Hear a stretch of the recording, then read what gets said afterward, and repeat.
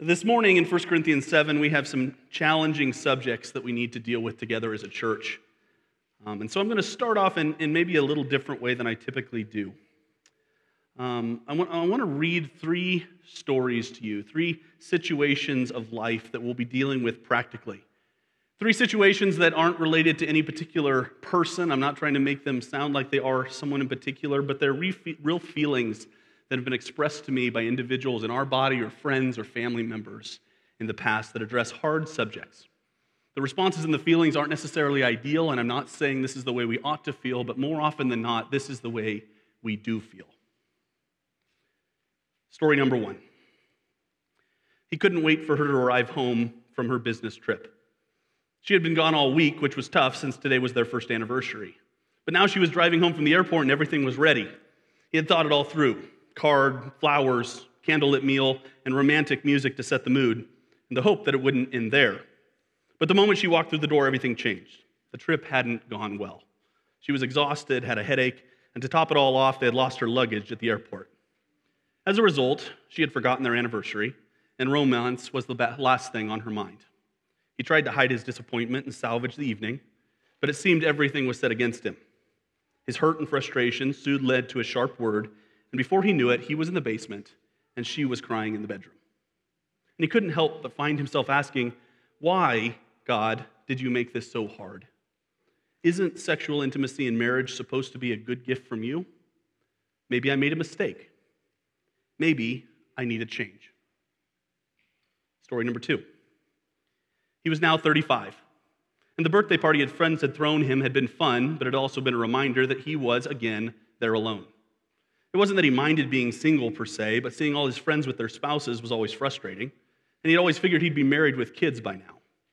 And to top it all off, tomorrow his grandmother would be in town and joining him for church. He loved seeing her, but inevitably she was going to ask him if he was dating anyone, and it would probably be in the foyer after service and loud enough that everyone in the whole church could hear. Maybe this time he would just tell her yes so that everyone would quit asking. After all, the effort he had taken to feel comfortable in this church, the last thing he needed was to be set up on another blind date. And as he went to bed that night, he found himself praying, "Why is this so hard? God, if you've given me the desire to be married, how can my singleness be a good thing? I wish things were different." Or thirdly, she had sat on her bed staring at his car pulling out of the driveway. The oppressive silence of her empty house was matched only by resounding sound of the last word he had said to her before storming out.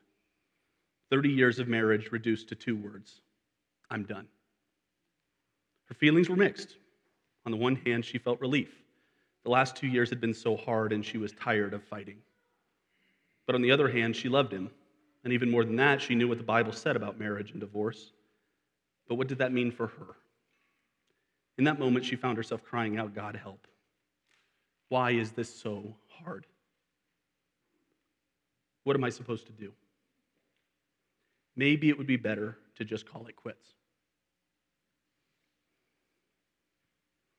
I don't know which of those three stories you might find yourself resounding with this morning. I don't know what you find yourself in this morning.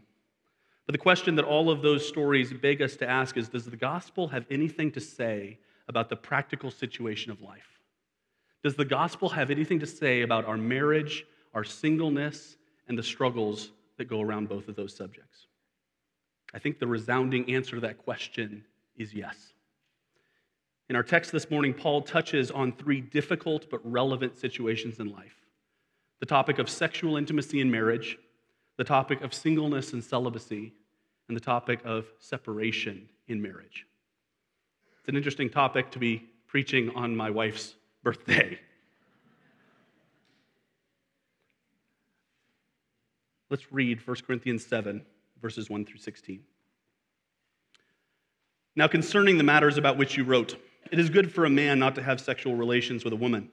But because of the temptation to sexual immorality, each man should have his own wife, and each woman her own husband. The husband should give to his wife her conjugal rights, and likewise the wife to her husband. For the wife does not have authority over her own body, but the husband does. Likewise the husband does not have authority over his own body, but the wife does. Do not deprive one another, except perhaps by agreement for a limited time, that you may devote yourselves to prayer. but then come together again, so that Satan may not tempt you because of your lack of self-control. Now, as a concession, not a command, I say this: I wish that all were as I myself am, but each has been given his own gift from God, one of one kind and one of another. To the unmarried and the widows, I say that it is good for them to remain single as I am. But if they cannot exercise self-control, they should marry, for it is better to marry than to burn with passion. To the married I give this charge, not I, but the Lord: the wife should not separate from her husband. But if she does, she should remain unmarried or else be reconciled to her husband. And the husband should not divorce his wife. To the rest I say, I, not the Lord, that if any brother has a wife who is an unbeliever and she consents to live with him, he should not divorce her. If any woman has a husband who is an unbeliever and he consents to live with her, she should not divorce him. For the unbelieving husband is made holy because of his wife, and the unbelieving wife is made holy because of her husband. Otherwise the children would be unclean, but as it is, they are holy. But if the unbelieving partner separates, let it be so. In such a case, the brother or sister is not enslaved. God has called you to peace. For how do you know, wife, whether you will save your husband? Or how do you know, husband, whether you will save your wife? Let's pray.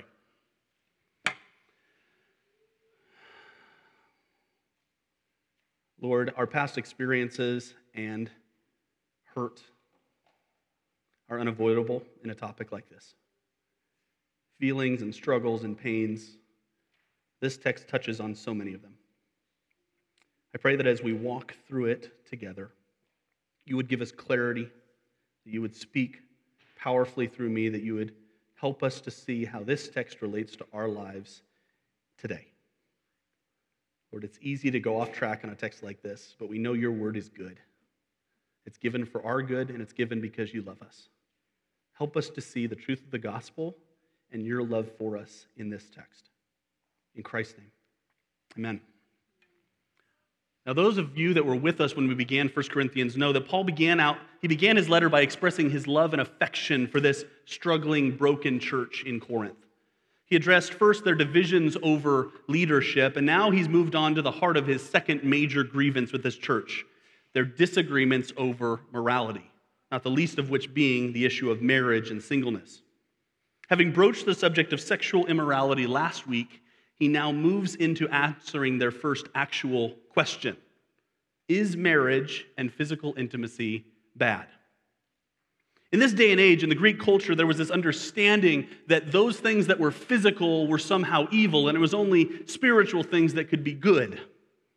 The church had begun buying into this, and they had adopted a form of asceticism, is what it's called.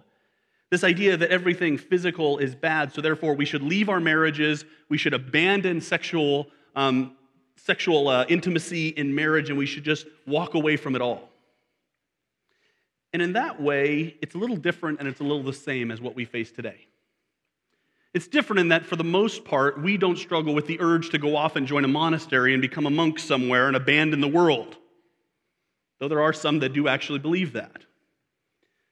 More so, our temptation is to think that by changing our circumstances, we will find true happiness. If I can just get out of the situation in which I'm in today, then I will be happy. Instead, Paul offers a bit of a counter-argument to that. Paul reveals how we honor God in the situation in which he has placed us. First, he says we honor God through our selfless intimacy, verses 1 through 5. We'll address that, what that means for marriage. Second, we honor God through our devoted singleness, verses 6 through 9. And lastly, we honor God through our redeeming presence, verses 10 through 16. First, we honor God through our selfless intimacy. Look at verse 1 of chapter 7. He says, "Now concerning the matters about which you wrote." Paul finally comes to the point of addressing their first actual question. Remember, this whole letter was written in response to a letter that the Corinthian church had written Paul, asking him a series of questions. But Paul instead takes the first 6 chapters and he addresses the heart of their issue, their pride and their arrogance and their selfishness. Because he says, all of the questions you're asking me about are related to this root problem. And that's no less the case with this first issue he addresses of intimacy. First, Paul seems to be quoting what they wrote in his letter. It is good for a man not to have sexual relations with a woman. That's likely what this church had written to him, asking him about. And he gives some allowance to it. He's going to talk about maybe there's a place for that later on. But when we run into something like that, our culture screams at us, what in the world is that talking about? Does it not? Our identity is the expression of our desires. To limit our own expression in sexuality is an act of self-harm. Or to encourage another to limit that is tantamount to abuse. Or so our culture says. But is that the biblical ethic on sexuality? Is that what the Bible teaches? As Gordon said last week, biblical sexuality is following the Spirit's leading to silence our sinful desires and instead glorifying God in the bodies that He's given us and using them the way He called us to use them. I love Gordon's analogy of a car. Our bodies are like a car. Used appropriately, used properly, they function very well. Used for the wrong reasons, they function very poorly. And so in light of that reality, Paul issues both a positive command and a negative prohibition to this church. Look at verse 2. First, the positive command. He says, "But because of the temptation to sexual immorality, each man should have his own wife and each woman her own husband." He says, because of the temptation towards sexual immorality. This word sexual immorality, we've run into it before. It's the word porneia. It's the idea of everything outside of the bounds of sexual intimacy in a loving marriage that's about God's glory. He says to prevent that, to help prevent your temptation in this area, he encourages each man to have his own wife and each woman to have her own husband. And he says the husband should give to his wife her conjugal rights and likewise the wife to her husband. His exhortation here is toward mutual care. Mutual care and mutual concern. Now, I'm not going to go into detail of the subject of conjugal rights. If you know what I'm talking about, you know what I'm talking about. If you don't, talk to your parents. Okay? What he's saying here is each one should be concerned for the other's need. Each one should be concerned for their situation. And the principle he applies to it, which runs against our culture, verse 4, "For the wife does not have authority over her own body, but the husband does. Likewise, the husband does not have authority over his own body, but the wife does." And we struggle. We're like, how does that work? You have authority over each other's bodies? What is the authority he's talking about here? The word literally means having rights over or having exclusive claim to. What he's saying is when two married people or two engaged people stand before the church and say, and they take a vow, to be exclusively for you, and to be exclusively for you, to not engage in any sort of sexual activity with anyone other than the person that they're getting married to, they are releasing a certain degree of authority, of exclusivity to themselves, to that person. And lest we get off track here too quickly, imagine just how radical Paul's statement here would have been in the first century. We read the first part, wife does not have authority over her own body, but the husband does, and we go, what in the world is he talking about? The statement, likewise, the husband does not have authority over his own body, but the wife does, would have been explosive in this culture. The fact that as husbands, your body was in some way owned by your wife would have set off all kinds of red flags to this culture. What he's saying here is you exercise an authority, a responsibility for the other person in the sexual intimacy of your marriage. Be careful how you wield that. Be careful what you do with that.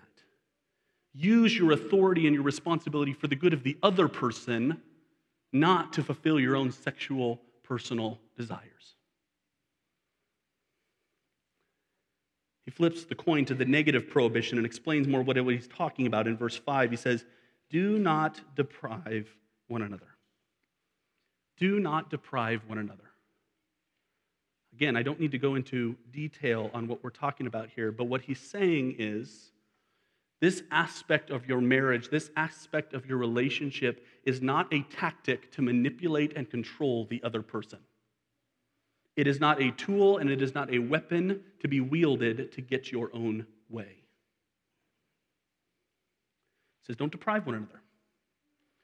Except, he offers an exception here. He says, except perhaps by agreement for a limited time, that you may devote yourselves to prayer, but then come together again. He allows for this exception that's similar to fasting, the idea of not eating food for a period of time in order to devote ourselves to prayer and the study of God's word. He says that may be an appropriate thing to do in your marriage, for both of you to agree to say, we're going to take some time to not be distracted by this so that we can devote ourselves to prayer. But note three things he says there. First of all, it is a mutual agreement. Both parties are on the same page about it. Number two, it is a limited time. And number three, it's about prayer, again, not about getting our own way. He says there's a place for that sort of thing, but as a general rule, the prohibition would be to not deprive one another. And again, he comes back to the basic principle so that Satan may not tempt you because of your lack of self-control. He says, I'm trying to help you understand that you care for each other in this way. Here's the point. Sexuality in marriage is to be expressed selflessly for the other's good. It's not to be expressed selfishly, it's not to be expressed abusively, and it's not to be expressed manipulatively. Sexuality in marriage is to be expressed selflessly for each other's good. And in that way, I think it's similar to maybe a teeter-totter rather than tennis. We have a tendency to approach sexual intimacy in our marriages kind of like a tennis match, where the objective is to get our way and to win, and we volley back and forth until we score a point. Instead, Paul says it's more like a teeter-totter. You're both on, you guys are familiar with that old, right? Like, I know they've gotten rid of those on playgrounds now, but, right? Bar, two people, you understand why they've gotten rid of it. There's a lot of accidents and there's a lot of injuries that go with it, but you're both on the teeter-totter, and there's a dependence upon each other in this, right? And if you don't push up with your legs to continue the process going of back and forth, the other person just sits there stuck up high, right? If you decide to abandon the teeter-totter altogether, they come crashing down, as most of my brothers would do to me on a regular occurrence. His point is that sexual intimacy in marriage is this codependent exercise. It's not a matter of trying to win and trying to beat the other person. You each need each other.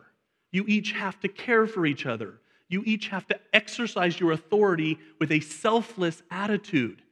It's not about winning. It's not about getting your way. It's about service to another person. So what does this mean for us personally? Hear me on this. Intimacy isn't about performance.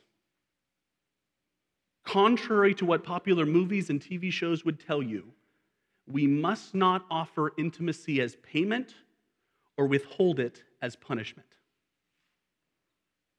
That is not the way God lays this out. Now, don't hear what I'm not saying. I'm not saying that there aren't situations where we have to separate for a period. We're going to address that later, okay? I'm not talking about abusive situations. I'm not talking about manipulative situations. I'm not talking about other things that we could talk about. As a normal activity in marriage, intimacy is not to be offered as payment or withheld as punishment. So the question you find yourself asking me is, okay, then, Brad, practically, who gets to decide? The answer is yes. You both get to sacrifice what you want for their good. Later on in the book, Paul is going to talk about giving up his own rights for the sake of the church. He's going to encourage the church to give up their rights and what they want for the sake of each other. He makes the exact same argument here about marriage. You both get to sacrifice what you want for the other person's good. You both get to act on the authority God has given you over their bodies for their good, not to please yourself. And lastly, there's something else we have to recognize. We have to recognize and care for the spiritual weaknesses and temptations in our spouses. Paul here is not advocating an endorsement of the sexual immorality that a spouse may engage in. That's not what he's saying. But he is saying, as the spouse in this situation, you have an obligation to care for where they're at in that struggle. There is a responsibility to care for their weaknesses and their temptation. Do you know your spouse well enough to know where they struggle? It's easy sometimes to simply wish things were different in our marriages. Think back to that first story of that man and his frustration with the situation. What was wrong about his paradigm was he failed to see how his responsibility in that moment was to care for the needs of his wife. And we struggle because we want what we want when we want it. And it gets so frustrating at times because it feels like things aren't changing. But Christ needs to be invited into the moment and into the situation that we find ourselves in. If you're struggling with this topic in your marriage, have you invited Christ into this? Have you looked at how the gospel impacts your thoughts and your feelings and the way you approach it? But what about those that aren't married? What about those that have never been married? Paul moves on to another uncomfortable topic, our devoted singleness, verses 6 through 9. He starts off and says, now as a concession, not as a command, saying, I'm not commanding this, but I'm allowing this. And he talks about the value of singleness. He goes on and he says, I say this, I wish that all were as I myself am. What does Paul mean? What was Paul? Single. Paul wasn't married. So why does he wish that everyone would remain as he is, single or not in marriage? Now for that, we have to cheat a little bit. We have to move ahead to a text that comes up in just a few verses. Flip to the right to later in chapter 7 and look at verse 28.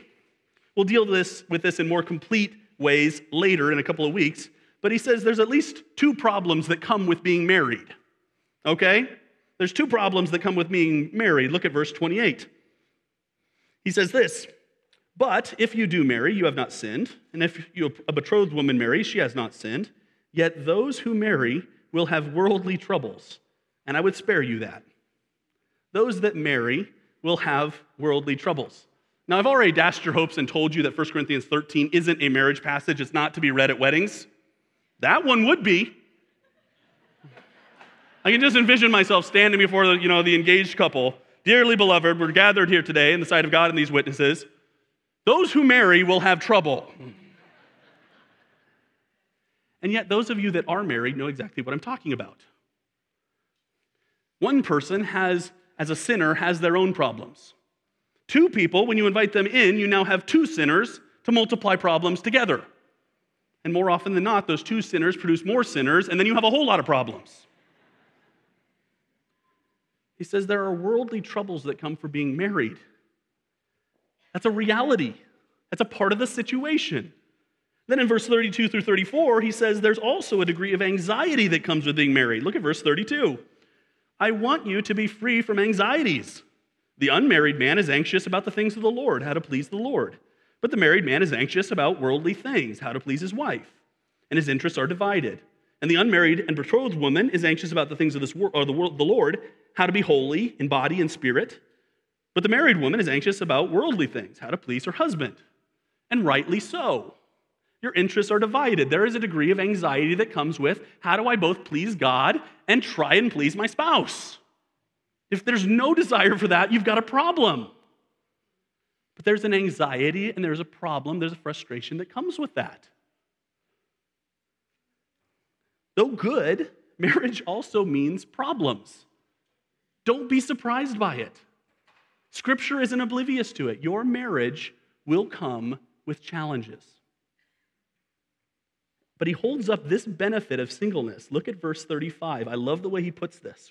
Again, we'll deal with this more later, but at least we need to note this now. I say this for your benefit, not to lay any restraint upon you, but to promote good order and to secure your undivided devotion to the Lord. It says the married man, the married woman is distracted by their spouse. The unmarried person, the person like Paul, has a unique opportunity for an undivided devotion to the Lord. Singleness provides a unique opportunity for undivided devotion to the Lord. It's an incredible benefit that you must recognize, particularly if you're single. This is a reality. Now flip back to verse 7, and he talks about this gift of singleness. He says, but each one has his own gift from God, one of one kind and one of another. He says there's a unique reality of singleness. Okay, some are given this unique ability, some aren't. And it's a divine gift, right? Note that it's a gift from God. This singleness is a gift from God. Literally, the term there is charisma. Later, he's going to talk about that as a gift of grace. That's what it means. It is a grace in your life that God has given you this opportunity for singleness. But there are special challenges that come with it. It involves a special inclination and ability to refrain from marriage. Look, he goes on and he says, right, like, if they cannot exercise self-control, they should marry. For it is better to marry than to burn with passion. What he's saying is singleness is this unique gift from God to be used for the good of others. It's a unique season, it's a unique situation in life, but it comes with a unique burden, right? It comes with this unique burden to exercise self-control. And I don't think what he means is that single people don't have any desire for sexual fulfillment. I don't think that's what he means, but they have a unique ability to control it. He's not advocating that we just go crazy. Remember, Paul is also the one that wrote the book of Galatians with the fruit of the Spirit. Love, joy, peace, patience, kindness, goodness, faithfulness, gentleness, self-control. Something we should all aspire to. But he's saying, in some ways, that those who are able to be single have a better ability to do that than the rest of us. It says, and if they don't, it's better to marry than to burn with passion. It's better to get married than to live out a life that would be the type of sexual immorality he's talking about here. So singleness is a unique gift from God for ministry and devotion to Christ. We have to recognize that. That's hard to remember at times. It comes with unique challenges, but it also comes with incredible blessings and opportunities. In that way, it's similar maybe to driving on the Autobahn in Germany rather than driving with your normal speed limits. I hear that anymore there's speed limits on the Autobahn anyway, but you understand the Autobahn historically was a road in Germany and a couple of other countries next door where you could drive as fast as you wanted to drive. But it had some special regulations and it had unique challenges as well. For most of us, we're driving along at 65 because to drive faster than 65, we would get ourselves into trouble, right? But if you can handle it, you can drive on the Autobahn. You can drive as fast as you want. But you have to be very careful because that extra speed can get you into trouble too. So it's kind of like that. You have an undivided attention, you have an undivided devotion to the Lord to pursue the things of the Lord, but there's some challenges that come with it, and you need to be mindful of those challenges. As individuals, this means embracing singleness as a gift. And I know for some that can be a very hard thing to do, particularly when you don't want to be single. But it's a unique gift. It's an opportunity from God to give your undivided attention to Him. What are you going to do with that situation in your life? Are you going to look for God to change it and get out of it as quick as you possibly can? Or are you going to use it for His glory? At the same time, you need to recognize if it's not something you can handle. Paul is not giving an excuse here for sexual immorality. He's not saying if you don't have this divine gift of singleness, you therefore get to act however you want. God has given you the grace for the season in which He has put you. For us as a church, there's a couple of things that I just feel the need to say. First, singles in the church should never be viewed as second-class citizens. There is a tendency to go that direction, to think that because someone is married, they're somehow more mature than others. That is not what Scripture teaches. Christ and Paul, both single. It's not a benefit to us as the church in America when we recognize that about half the adult population in this country is single, and only about a third of our churches tend to be single. That is not an endorsement of what we're doing. We need to recognize that singleness is not a second-class reality in the church. We also need to be sensitive to each other's situations. There's a whole lot of reasons that somebody may be single. They may have never married, they may be divorced, they may be widowed, they may suffer from same-sex attraction. All of those are present in our church. Do we take the time to understand and to know or not? And on that theme, those of you that are single and are with us here today, please be patient with the rest of us. When we say something stupid and ask about the kids or ask about the spouse because we don't know your situation, please be patient with us. We're all working on this together. It's easy sometimes to simply wish that things in your life were different. That second story where the man wanted to be married but wasn't. The question is, have you invited Christ into this season of your life? Have you invited Christ into your singleness? Finally, one last uncomfortable conversation with Paul. Paul says we honor God through our redeeming presence. Look at verses 10 through 16. He addresses a new audience. He switches back to those that are married. He says, to the married, I give this charge. To those that are married, I give this charge, this command. Note, this is not a suggestion.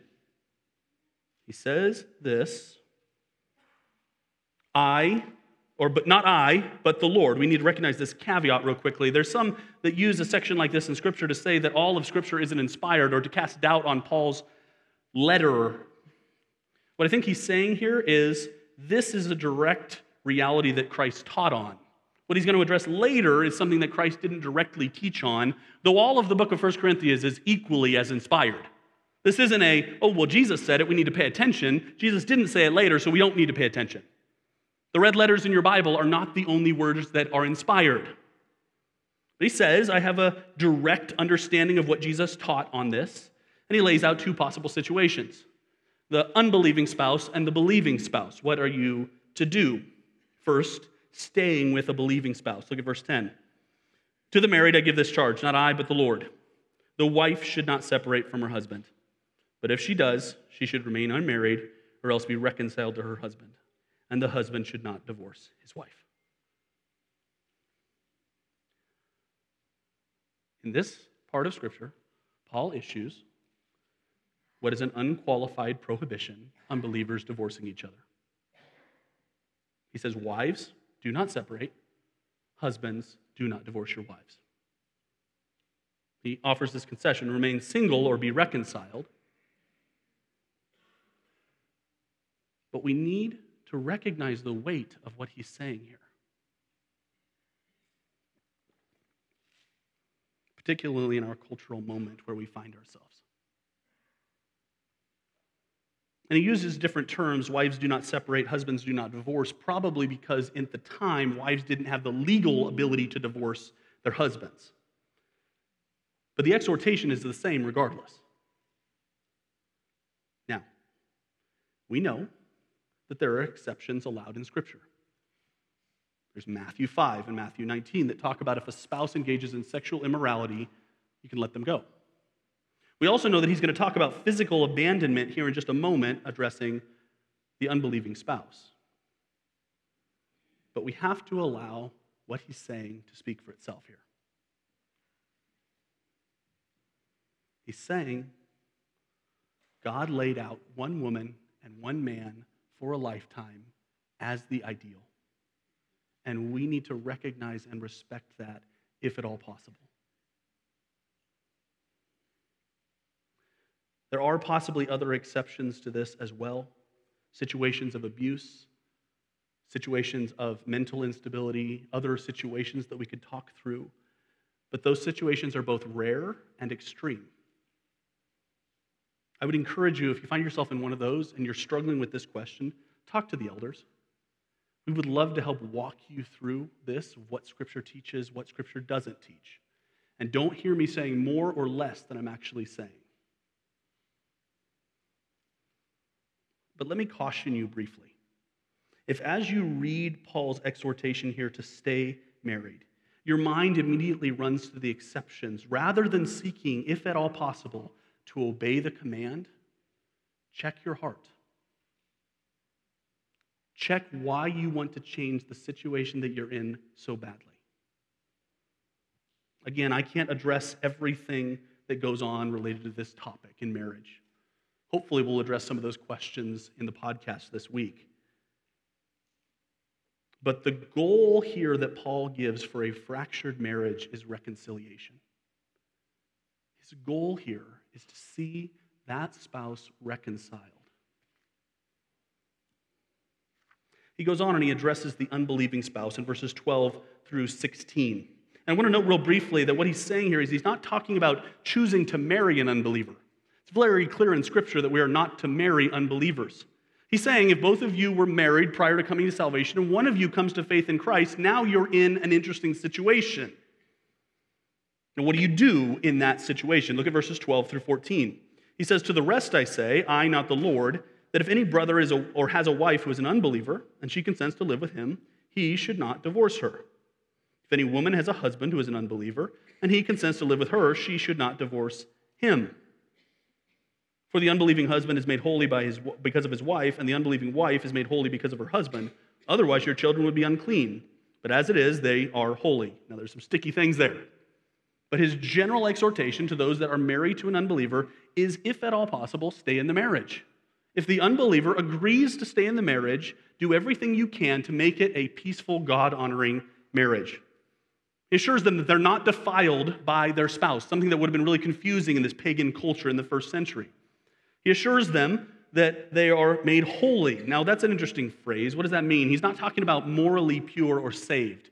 There is nothing in you that by being married to a Christian or having Christians as parents means you are saved. It's not what Paul is saying here. It's very clear. But what he means is there is a unique aspect of being set apart for God's use. There's a unique blessing that comes from having a believing spouse in a marriage. Kids, I encourage you to consider what this means. You are not saved because of the faith of your parents. There is nothing that they can do to change your heart. And yet, having grown up in a Christian household, it's very easy to take for granted the blessing that you have received. Do not take for granted the blessing it is to be raised in a household that preaches the gospel and the word to you. It is not an oppression on you. It is an incredible blessing from the Lord. Then we get into kind of the harder situation in verse 15. "But if the unbelieving partner separates, let it be so. In such cases, the brother or sister is not enslaved. God has called you to peace." It says, if the unbelieving spouse wants to separate and they want to leave, and you have done everything you can to reconcile and for there to be peace in your marriage, you can let them go. Because God has called you to peace. If the most peace and honoring thing of God you can do is to reconcile in that marriage and stay in it, do. If that's just going to continue to cause conflict and they want you to leave and they want to abandon you because they're like, I can't stand your faith in Christ, it says you have permission to let them go. Though I imagine that's one of the hardest things anyone ever has to do.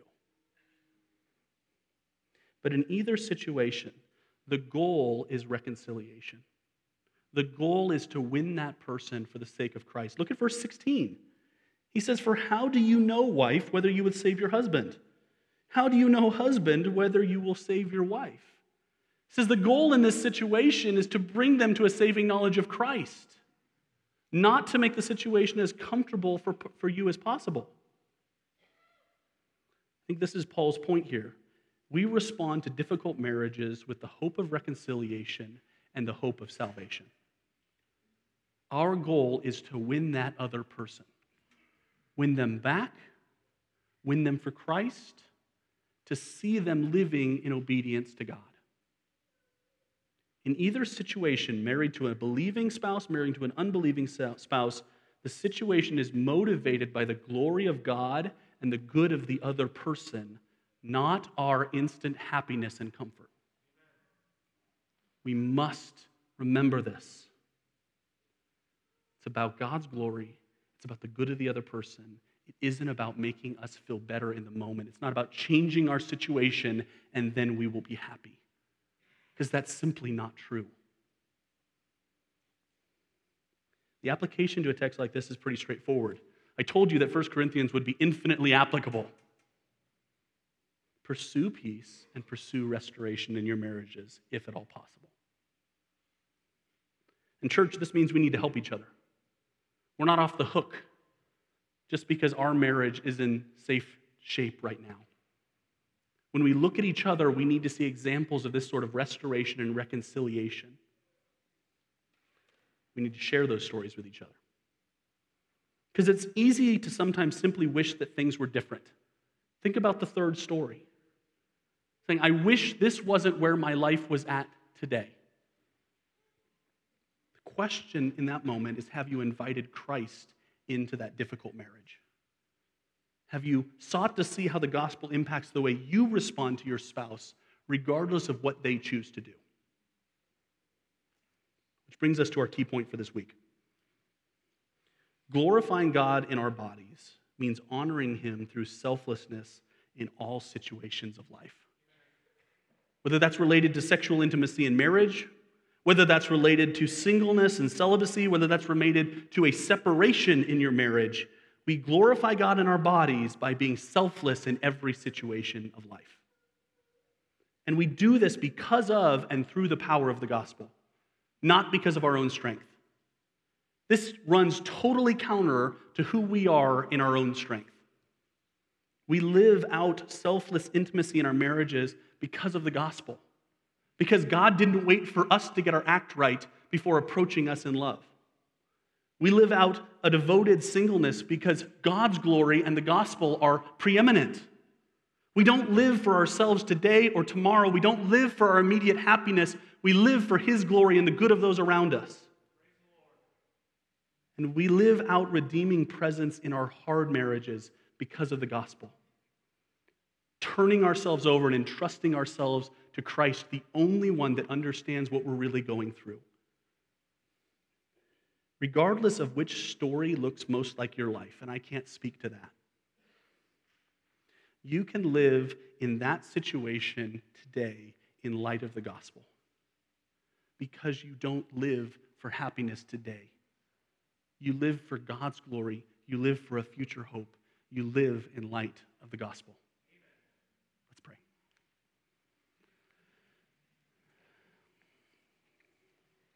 Father, we submit ourselves to you in this. This is not our natural inclination for any of us. It is not something we do in our own strength and in our own power, but only by the work of the gospel in our hearts through your Spirit. Lord, help us to pursue selfless intimacy in our marriages. Help us to enjoy the opportunity of devoted singleness, focusing entirely on you. And help us to look for a redeeming presence, even when our spouse isn't doing what we wish they were doing, even when they're not obeying you and they're not walking with you. Help us to seek to win them for the good of the gospel and for your glory. Help us to do this in a supernatural way that we cannot do in our own strength. In Jesus' name, amen.